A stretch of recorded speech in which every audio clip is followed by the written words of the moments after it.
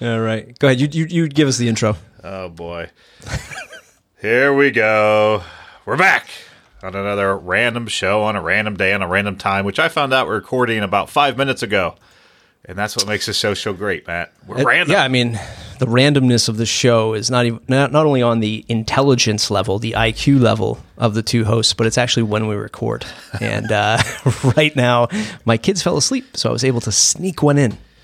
We're sneaking one in. Now, it'll be really fun if they wake up in the middle of this. Oh, yeah. So this is episode X, right? This is episode X, episode 10 of the 10. Matt and Brad Random Show. Wow. Double digits. How about that? Although they write it X, you have to say 10. I don't know. It's weird. But that is a milestone. 10 episodes.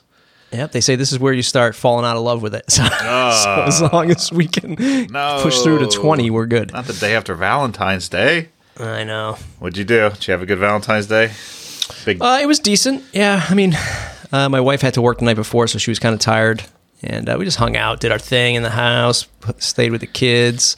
My kids were super excited. You know, it's amazing that how excited a child gets over $5 construction toys, like a new dump truck and a new bulldozer, and he just went nuts. And that's how we served up that dish. Yeah. Valentine's changes as you get older and have a family. It's, seems less, at least with a young family, right? Young kids. Yeah. Like it feels like it's less about, you and your spouse, obviously, and more about the kids. And that's pretty much what our day was like, too. So we actually didn't do anything other than, Valentine's with my son. He got cards and candy and some books and toys and stuff. But my wife had just got back from a work trip the day before, so neither one of us were really prepared since I was on solo duty for about 5 days, and she was out of town. So we're like, you know what? Let's just reschedule for Saturday.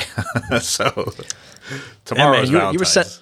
You were sending up the signal flares looking for help. You were asking me how do you survive? Man, every time it's not often that I have to watch my son by myself for multiple days. But every time I do, I just have this insane respect for, me.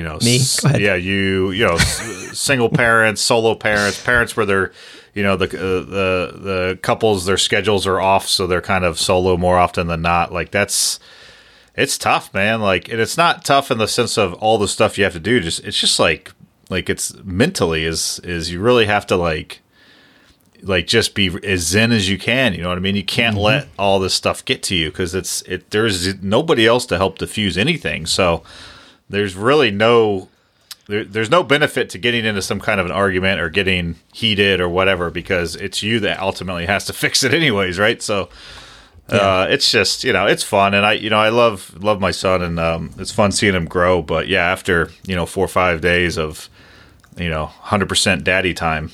Right. It wears on you. Yeah, no, I hear you. I mean, I'm lucky enough that I can do what I do with Pagely on these days where my wife is working like she is today, and I'm still able to work, just not schedule any calls unless they're really urgent calls that I have to talk to somebody and just, tell them, you might hear my kids screaming in the background if that's okay.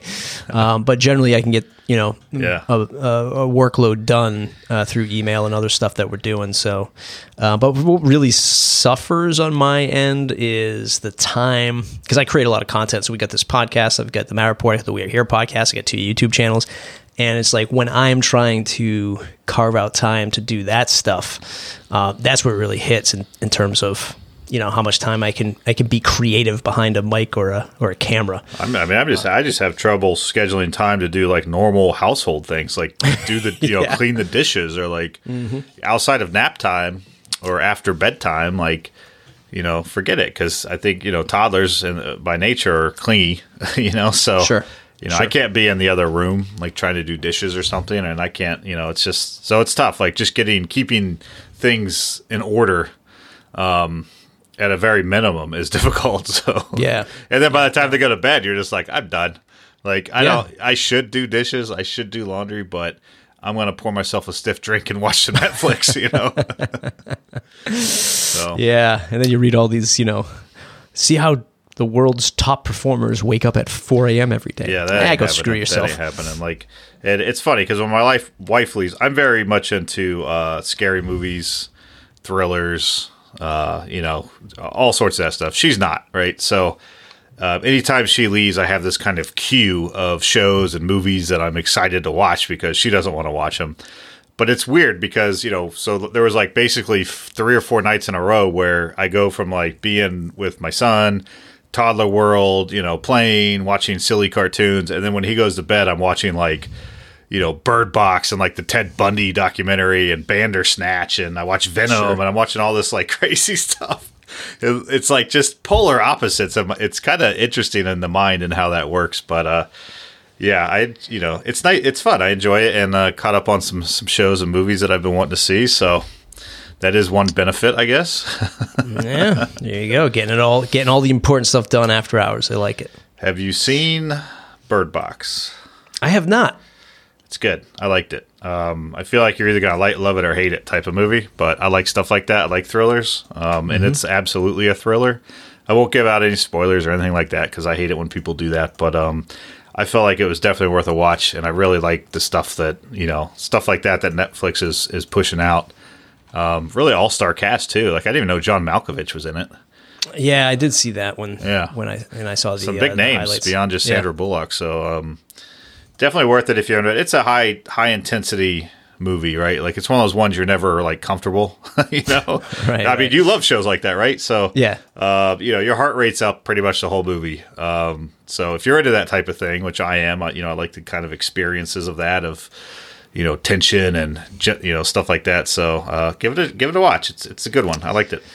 Yeah, I still didn't catch up on your recommendation from the last show, to go watch the Fire Festival on Hulu. I still got to do that. Yeah. I've just been catching up on The Punisher on Netflix. Really, The Punisher, and again, still the True Detective on HBO. You got to wrap that up, man. Well, I mean, it's the live season, so it's only the new ones come out every Sunday. God. That's funny because like Netflix has this like the way they have spoiled us. It's almost like my default thought is like when a show comes out, it's just out, right? But yeah, obviously there are still shows that don't do that, and the majority don't do that, but. So you can't. It is going to drag you out and make that a little bit worse.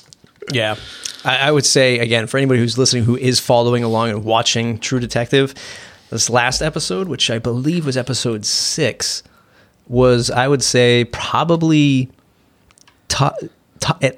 potentially top 5, if not certainly top 10, any single like television episode of a show ever. Right, wow. Like I mean, when you look at, good, huh? Breaking Bad, Lost, Sopranos, AMC Walking Dead, the early years, all of that stuff. I would say that this last episode was top 5 in the history of me watching television.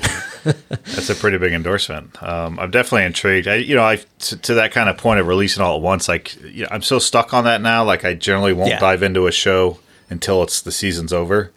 Just for that very reason, because I hate the build up. I hate the cliffhangers. Like I mean, I love them, but I hate them. Like I don't like waiting a week.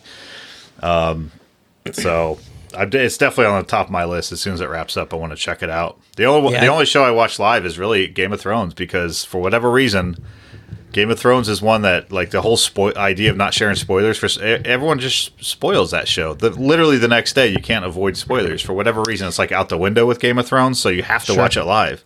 Sure. And I think that's one of the reasons why I really enjoy watching a live show like this. I say live, but a weekly show because it allows me to have conversations about it, right? So and have anticipation to the next episode. So I still think that there's value in that. And I think a lot of networks, especially HBO, when they make these great pieces of content, that you're having that conversation with other people. Like there's a couple of people at Pagely that love True Detective, and we talk about it. It's like, did you see that last episode? Like, what do you think's going to happen next, kind of thing, and that's kind of fun. Yeah, we have a few channels like that, and I think for Game of Thrones specifically, we have one that the rules are if you're in the channel, you're watching it live, right? Yeah. Like there's spoilers, so you don't go in that channel unless you're actually watching it live because everybody wants to talk about it the next day. So yeah, there is something to be said for kind of traditional traditional shows like that. But I'm of the spoiled generation, or at least I'd like to think I am. Yeah. Just like our kids, I want it now. Yeah. Why can't I watch it now? So, hey, on the last episode, we said that we would 2 topics, 2 hosts. What was the other one? Too many opinions. Too many opinions. You said you did a bunch of research for what we were supposed to record yesterday, and I, like the true student that I am, did absolutely nothing. I feel like you knew that I had researched topics for a random show, so you're like, "Nah, we're not recording. Yeah. We're out." But I found a couple. Cool. I found a couple interesting topics that caught my eye. I have a couple topics I can talk about too that were interesting to me this week. The first one, which is kind of big news the other day, is about the. I guess what we're going to talk about space. And other planets. But let's cue the sound effects for the space. The Mars Opportunity Rover is officially dead, which is kind of weird to hear because it's been going for so long, 14 years. Wow, really? Over 14 years, that thing was shuffling around on Mars, and given the fact it was built for a 90-day mission, that's obscene. Yeah, that's crazy. Survive that long, but unfortunately. It actually went offline last year. A storm. Mars has some pretty intensive storms, and a dust storm came through and choked out the sunlight, covered the solar panels with dust. And they've been trying to get in contact with it since then. I think it was back in June of last year, and they officially have called it dead. But there's 2 rovers, isn't there? There was. Well, 2 of the originals. So the Opportunity was the second. Yep. And was it Spirit? I believe was the first. Or I'm getting the third. Yeah, the twin Spirit. And Spirit actually was over in 2010. So about 8 years ago. I think it got stuck in a canyon or something, went offline. It's hilarious to just even say that. Yeah, it just got stuck. It's like stuck in a can. And literally, if a person was there, they could probably fix this thing very quickly. But we're not there. Right. And it's very far away. But, one of the saddest things about this story is, all the stuff they learned is amazing. There's an awesome interactive map on New York Times, which I tweeted out the other day. You can follow the whole trek. The thing traveled a bunch of miles. Way longer than anyone expected it to. But the sad part is the last message they received from Opportunity back last year was, "My battery is low and it's getting dark." Huh. And that was the last thing it ever said to us, which is sad. Yeah.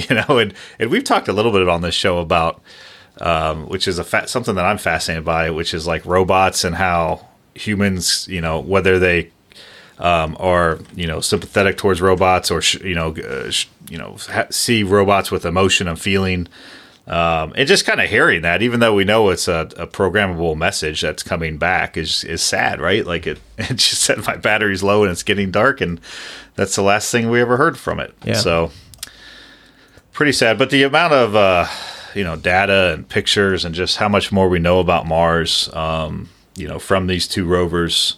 Is pretty crazy. We actually have a 3rd rover up there that we landed a few years ago. So there's still a 3rd one going. And guess what? We're getting ready to send another one next year, 2020. There we go. So it's not that far off.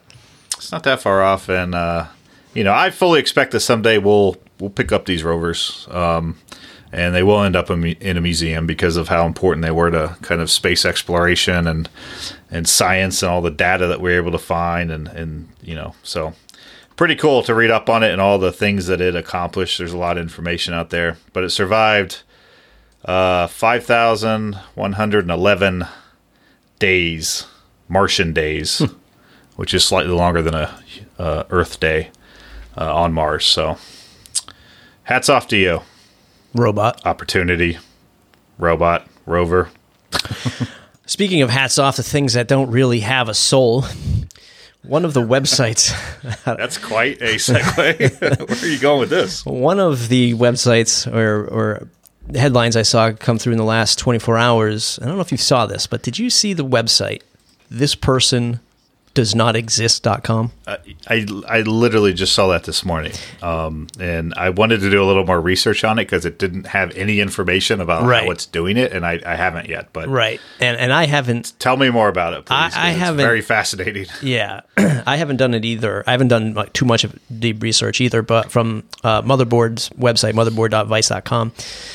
This website uses an implementation of machine learning known as generative adversarial networks, or GANs, GIFs. These programs learn from a large number of training inputs, say real human faces, in order to produce new examples. Thispersondoesnotexist.com uses code previously released by NVIDIA researchers on GitHub, and there's a link to that. So if you go to thispersondoesnotexist.com and refresh the page, it is eerie if this is truly creating unique faces. The thing. They look like just normal pictures. So yeah, like how do we truly know they are randomly generated? Like they look real. They don't look fake at all. Right. And I mean, there's, when you look closely, you see that there's some stuff like, that are sort of affected or artifacts in the image that sort of, you can tell it's almost trying to draw it out. So, and like the teeth aren't always very clear or precise or whatever, but the eyes, the facial expressions, the hair, the cheekbones, it is crazy. If this is really, I don't know if it's just mashing up photos from these networks that they talk about. Where do these photos come from? Is this like open data that we're just allowing to be scooped up of ourselves from Instagram and Facebook? And like this is a byproduct of us posting all this stuff. It's that 10-year challenge, man. Yeah, right. Yeah, we talked about that last time, or one of the last episodes ago. But this is pretty nuts. It is. And fascinating. I mean, it's scary. Yeah, it's scary. It kind of goes back to the deep fake videos we were talking about, right? Like this is just another extension of the idea that anything in the very near future, anything will be able to be faked, where it'll be almost impossible to tell if it is fake or not. Sure.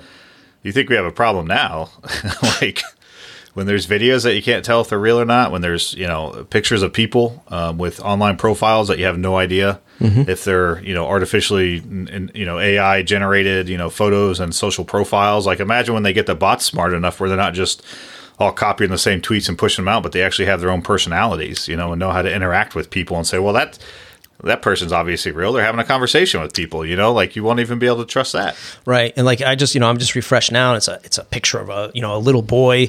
It's like, where do we draw the line with this stuff? And the crazy thing is, it's not just the faces, but as I refresh here, I mean, there's hats, there's clothing, right? So it's like, it's just, the blurred background effect makes it look like it's a real photo.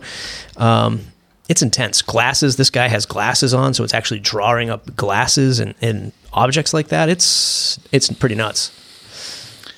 It is nuts. And, staying on the topic of computer-generated people, you like that? You like where I'm going here? So there are some new emojis coming out.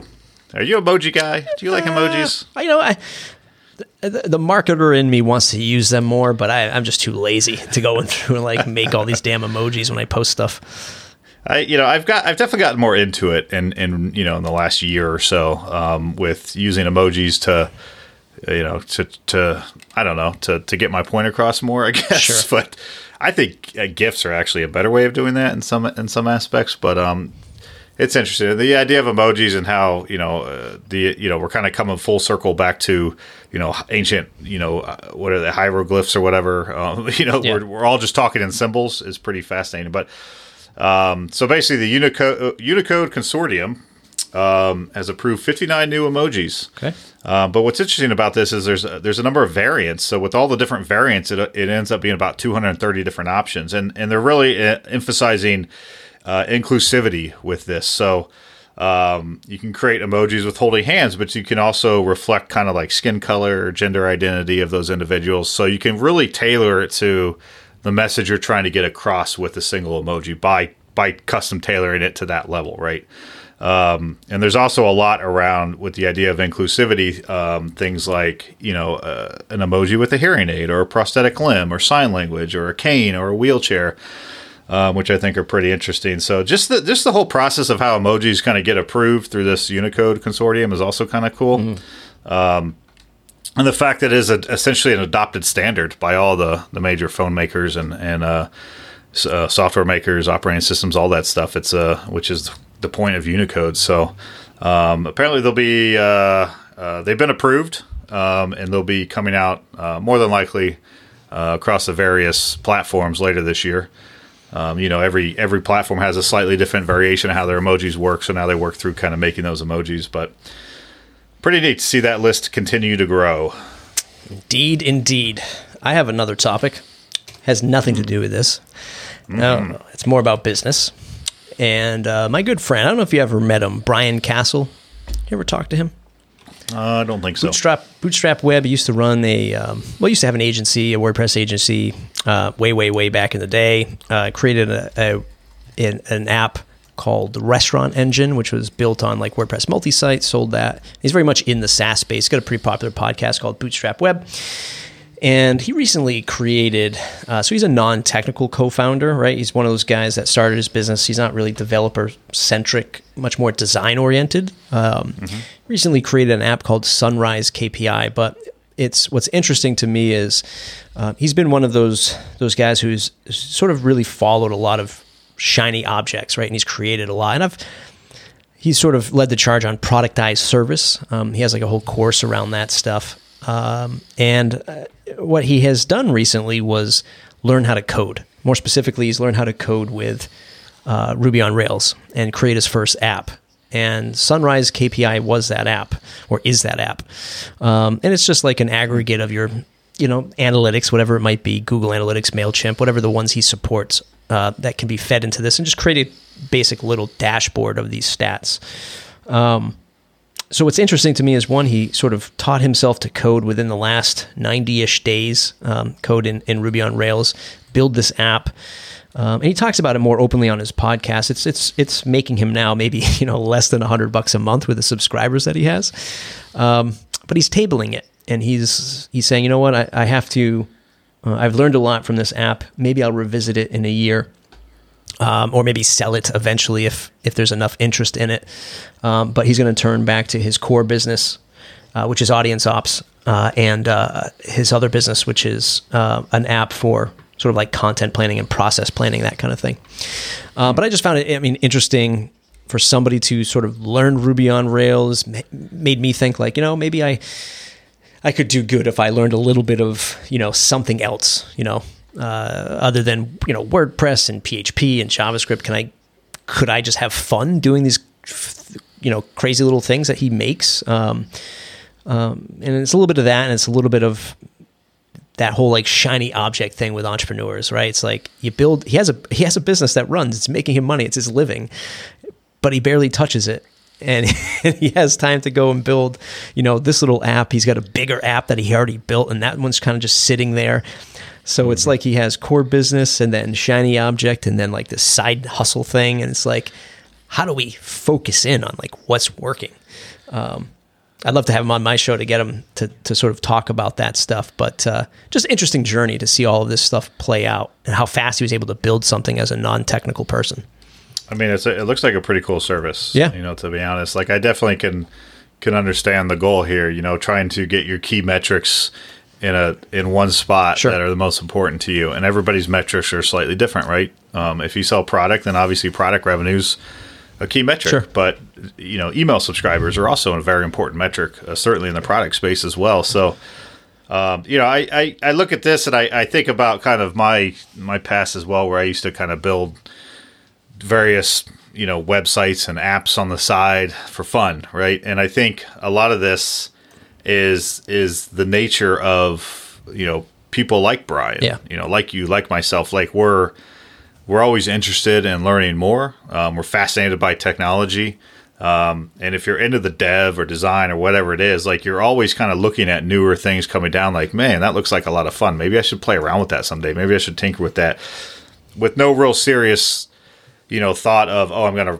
to launch a startup on the side with this stuff. And maybe he did, maybe he didn't, but you just start tinkering. Next thing you know, you're like, this might actually be kind of a cool thing to put out there, and then it grows to something a little bigger. And then you have to make the decision you talked about earlier with time commitments around passion projects. Right. Then you have to start, is this worth the time I'm putting into it? am I taking it further than where it is now or whatever? Like, I don't know what it takes to upkeep this, but when you're working with APIs and stuff, they change. Yeah. So there is definitely some upkeep here. So yeah, I'm interested to see how he handles that, because he's going to leave the free version open.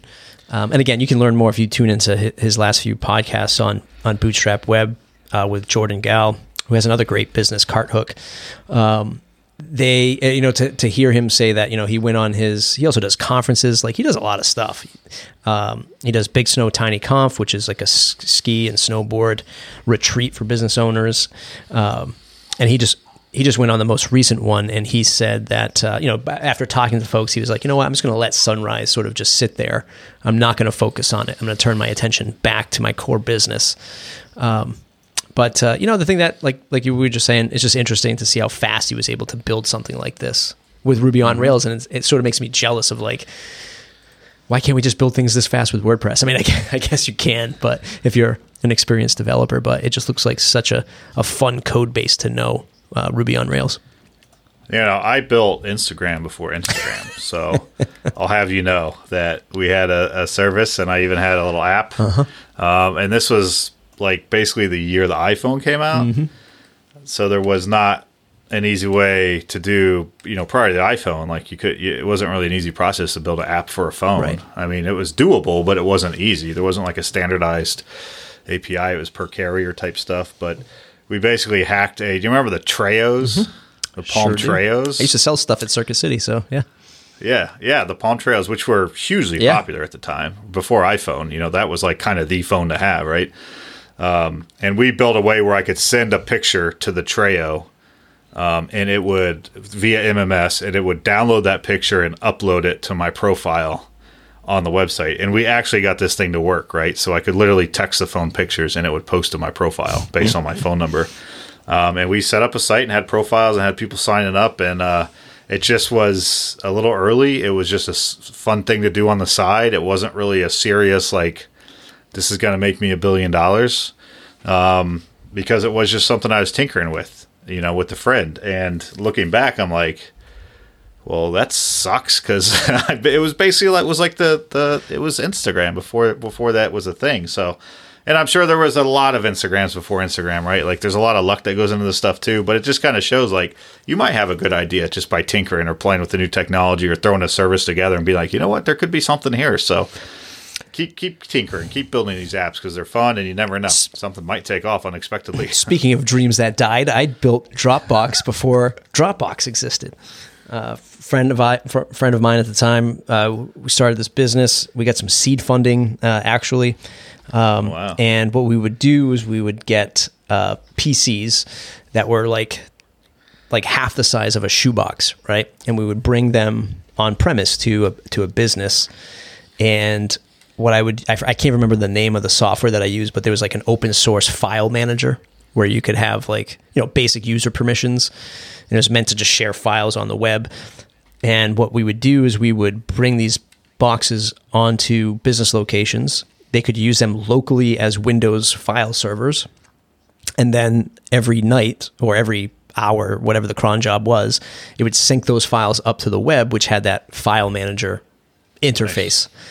And at the time, which I can't remember how many years ago this was, people were like, oh, we had like a whole bunch of accountants that were using it. We had some insurance companies that were using it. And they were like, this is amazing. Like, I can save my files at work and go home and access them and then resync them back to my file server. People loved it.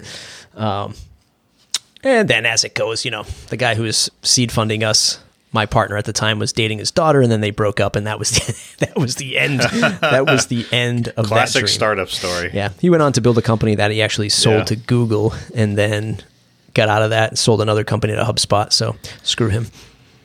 Well, at least you got your YouTube channel.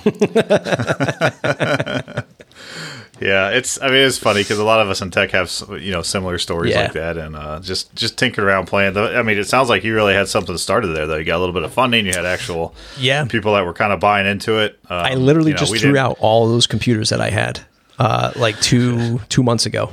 Got a dumpster and threw out a bunch of stuff in my house, and I had 6 of them left. Man. I don't even know what kind of process there was. Probably could have been Dropbox. Yeah, could have been Dropbox. But it was probably a little early, the idea of cloud, the term cloud, I'm sure it didn't even exist back then. Like that idea, like it was as much an educational thing as it was, a good app, because people didn't know what that meant back then. And nobody was talking about it. There wasn't even a term really for it. So and the funny thing is, like one of the biggest lessons that I learned, was that, and the lessons, stood me right in the face when the guy who was giving us the money, his first name was Mark. And I remember we met with him the first time, and my partner's name was also Matt. So I sat there and Matt was like, "Hey, Matt, tell Mark what we're going to pitch him the idea." So I pitched him the idea, and this is when we were going to ask for money. He gave us like 15 grand. And he was like, "Look, I don't really care about this idea. I don't care about the product." He's like, "What you guys have to worry about is if you're going to be able to work together and build this company together." Right. Mm-hmm. And we looked at each other and we were like, yeah, of course. This is what we're going to do. And then once we got into the weeds, and as you know, having partners and myself having partners in the past, it's just like everything's great in the beginning, and then the business starts rolling, and then decisions have to be made, and one person wants to do one thing, the other wants to go the other. And that's where the rubber meets the road. And he was dead on. And I remember looking at him like, "You're crazy. Of course we're going to get this. We're going to be millionaires. That's what we want to do." And exactly what he warned us about happened. So pretty crazy. Yeah, it gets complicated, right? Oh, yeah. Speaking of cool platforms, interesting platforms, I should say. We talked about Mr. Jeff Bezos a little bit on the last show. We did. And I found I was reading a cool article about kind of that situation, but it wasn't necessarily about his message and that whole circus. It was about the fact that he released that post on Medium. Which is an interesting question, right? Why did he decide to put that post on Medium? It brought a lot of exposure to Medium. And I actually found out via this article that they didn't know it was coming. They had no idea that he was that he had an account set up, and that he was going to obviously write something that was that, kind of big of a story on their platform, as the first post he's ever done on that platform. And I'm thinking about, obviously we're kind of in the WordPress world. I'm thinking that was huge, press for Medium just by being the platform that he used. Imagine if that had been WordPress or whatever other platform out there. It would have been big for them as well.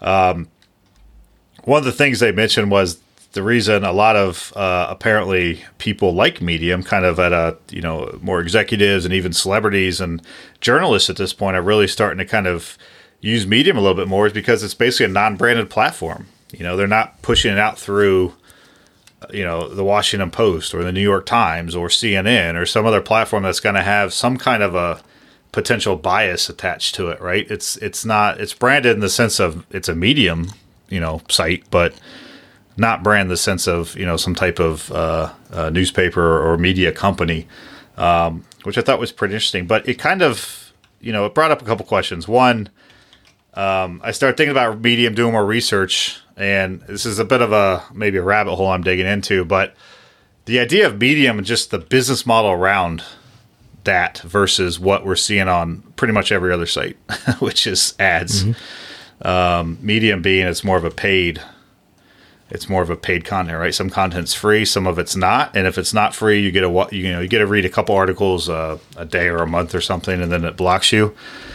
Which we do see on a lot of newspaper sites and stuff these days, media sites. But Medium is really pushing this. Is that the future of content publishing? These kind of non-branded platforms that have paywalls versus the traditional kind of non-branded platform or even branded platform that is highly, pushing revenue via ads and sponsored content. And I had a feeling you would have some thoughts on this. So I wanted to bring it up. I know recently Medium announced that they also just randomly shut off their API access too. Yes, a couple weeks ago, I think. Which is, to me is annoying. I can only draw the parallels between to WordPress, and this is where I feel like if there was a solution, a Medium solution at WordPress.com, I would be all about that. And in fact, I'd be all about that if it was ad supported. So long as the ideals of WordPress and open source carried over to a .com model. So can I export my content? Is my content going to be monetized in other areas? Like, give me clarity around publishing my content on the .com platform, so I know where it's going to go. Right? If I upload a picture, is it going to go to this person does not exist.com, and then some random AI is going to turn a face out of the stuff that I'm putting up there? And this is what frustrates me with WordPress and .com, and it frustrates me when I see Medium, shut off API access, because how can we have an open web if we can't tap into other pieces of data that we've published from around the web, right? And I think this is something that Mullenweg has to kind of battle with his whole blocks concept, because I think he's really stuck a feather in the cap of, well, blocks can integrate data from other sources. And in fact, this is an idea I had with Conductor and still do, where it can be the means to pull in data from an Instagram, from a Facebook, from a Medium, or whatever else you're putting out data, and to display that onto your WordPress site. I feel Matt is going that same direction with Gutenberg and what he wants to achieve. But how are we going to keep up with these big platforms if they just say no? What can you do? And I've actually seen in the past as well, a lot of journalists sort of boycott Medium because of that, same thing, where it's just like, well, I'm not going to let you monetize my words up on this platform. So I don't use it. I wish there was an alternative on WordPress.com. I'd be all about it if there was. Well, it gives, and I'm not a Medium expert, but from the little bit of research I've done and, seeing other people use it, it may not make sense for, if your goal is to go to Medium and write content and make a lot of money, that's not going to make sense for people that have a big name in writing whatever content they're writing, right? Like, really well-known journalists of that nature. Like, it would make more sense for them, I would think, to publish with a major, company like New York Times or something, where they're going to actually get paid through the New York Times, not based on how many people like your post or whatever. But, I could be wrong on that, but I think it does give a voice for people that don't have that audience, like just the random Joe Schmo like myself. If I wanted to go on there and start writing content and it was actually decent content, then maybe that's a way that I can make a little bit of money versus just doing it on my blog and throwing a couple, AdSense, ads up there or whatever. I found myself, like, I subscribed to the New York Times recently, and I really like it. Like, it's not that expensive, and I'm essentially paying for premium content at the end of the day. That's what I'm paying for, right? Like premium, professionally, written content. Yeah. And I kind of was in the mindset I think a lot of the internet is, which is everything should be free, and ads are fine because if it's free, you got to make money. Whatever, I can block those ads. That's kind of what people's mindset is. But at the end of the day, like, people have to make money. Sure. So if you want this, really stellar content, this really good content, then you have to figure out a way to support it somehow, whether it's viewing the ads and not blocking them, maybe clicking on some, maybe it's supporting some, buying some stuff to support the website, or if it's, paying for the platform because you really enjoy the quality of content that they're producing. Like, I do think this is probably the direction that we're going to see more and more sites going for, because I just think the ads are kind of the old web at this point. Yeah, and it's I think it's like that controlled.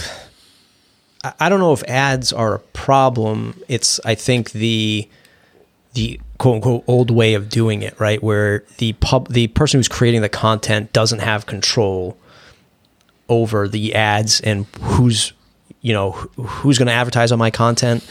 Right. One of the examples is there's a YouTube channel called Hot Ones. It's hosted by this guy, Sean Evans. It's where celebrities come on and they eat hot, spicy wings that go up from, 1,000 Scovilles all the way. I love that. You've seen this. I just saw the Gordon Ramsay one the other day. And the awesome. The Gordon Ramsay one blew up. It's the most views that this channel's ever had. They're up to they're up to 5 million subscribers now. But they just had Ken Jeong on, which is the Asian actor from what's the Bachelor Party movie with Zach Galifianakis? Oh, The Hangover. From that show, and it's number one. So this is when it first came out. It was number one on YouTube recommended but it was also demonetized by YouTube, right? So they weren't getting any ad revenue. Yeah. And it's just like, how the hell does this happen? Right? Like, who's pulling the strings here? And this is where the problem is. I don't think the problem is ads. I think it's just who's ever controlling the ad networks and pulling the strings. How can you be number one? How can your platform recommend you number one, but you're also pulling the ads from these guys? It's just like saying, like, we're about to push a whole ton of traffic to you, but we don't want to give you any revenue at the same time. It's like, what the hell? Yeah, that makes no sense. And I think in that instance, like a lot of these celebrities, even networks, whatever, they're going to take some of that back in their own hands, I would think, rather than publishing things on YouTube. Yeah. They might publish it on their own site instead, or some other service, that wants to rival YouTube, maybe a Vimeo or something. Yeah.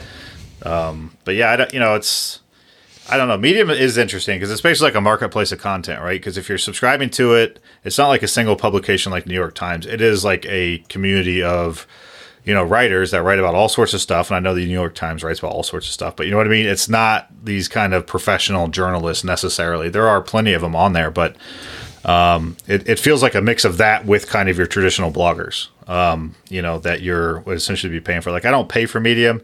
I've clicked around. I was kind of looking to see like what the value is. And I've never hit enough of a paywall on Medium to ever feel like I need to be a part of that. Yeah. But my only real concern here is as more and more sites start kind of going to this model, which I think they will, or at least have an option to do this, maybe in conjunction with ads, is it turns into where like the streaming service debate now, where, everybody loves cutting the cable. I cut the cable years ago. It's awesome. But one of the concerns is that now every single channel is doing its own kind of subscription service. And if you just start kind of a la carting all that, you end up paying more than you would have with cable. So it doesn't make any sense, you know? So if we have to start paying these subscription services across 50 different websites, it's not going to make sense. And I've been saying that for years. When people started saying like, oh yeah, we're going to cut the cable and I'm going to get Hulu, I'm going to get Netflix and then Google TV, I'm going to subscribe to all these things. It's like, you're paying more money. And like the cable, you have to be smart about it because it's very easy to pay more money. And the cable company isn't stupid. Obviously, they're just going to raise the price of internet. So you're not technically cutting the cable; you're cutting the cord. You need that freaking cord so you can subscribe to all these services. And it's still shaking out. Like I saw, have you heard about the DC Universe streaming service that's coming out? Like literally, it might be out now. It's like today or tomorrow or something. But they're launching with this Doom Squad. Show they made specifically for the streaming network, and the whole streaming network is around the DC comic, universe. Your Batman, your Superman. So not only are they going to have like unique shows, but they're also going to have like online collections of comic books that you can read. But it's $7.99 a month, and I'm like, that feels very high for what DC is going to be releasing. You're only a couple dollars shy of Netflix. Yeah, and how much actual unique content are you going to be publishing to justify a price that's literally a couple dollars less than Netflix or Hulu, which both have a ton of content and like good content, So I feel like there's got to be a bit of a bubble burst here at some point, definitely. like because everyone's kind of coming in for this cash grab. Disney's coming in at the end of the year, and that's going to be almost a must-have because of how much they have. Right. Especially when they pull it from, especially when they pull all the Marvel stuff from Netflix. I don't even know if they're going to do that, but I assume they would be. They are. Yeah. In fact, it's already started. So a lot of the Marvel stuff is falling off. They're canceling some of the shows, and they've even announced the Captain Marvel, the new movie coming out, will be the first one that comes out specifically on their streaming service first. So rather than Netflix, which is what the current deal does. So it's like it's already in motion. It's just a matter of those licenses expiring. But yeah, I think there will be a bit of a bubble burst, and some of the things that are trying to get too much for what they're doing are going to fall by the wayside. But it's just it's the direction we're headed. It's just kind of shaking out to figure out where is the value and what are people willing to do, and specifically around this content, same thing. So I don't know. I thought it was interesting. The more I read about it, the more I just started thinking about it. Like, yeah, this is actually how I'm starting to get my news. I'm actually paying for it now, and I never thought I would be that person either. But here we are. Here we are, man. Freaking paywalls and paying for content and AI-driven faces. Rovers getting stuck on Mars, and I didn't tell anybody that you can go to iTunes, Anchor FM, Spotify to subscribe to this channel. If you Google around a little conference called Pressnomics, you might want to jump on the old email list for that. Just saying. If you're still listening to this episode. You got any breaking news to tell us there? No breaking news, but you keep an eye on that hashtag, that Twitter handle, that website. I like it. All right. Well, we better wrap it up. This is another episode of The Random Show. Matt, where can people find you online? Assuming it is actually you and not some weird bot. At Matt Medeiros on Twitter. At Matt Medeiros. And I'm at Williams BA for another episode of the Brad and Matt Rando Show. We're actually going to be out next week. I'll be at Disneyland on vacation, so we'll see you in the near future. Peace. Hopefully. Later.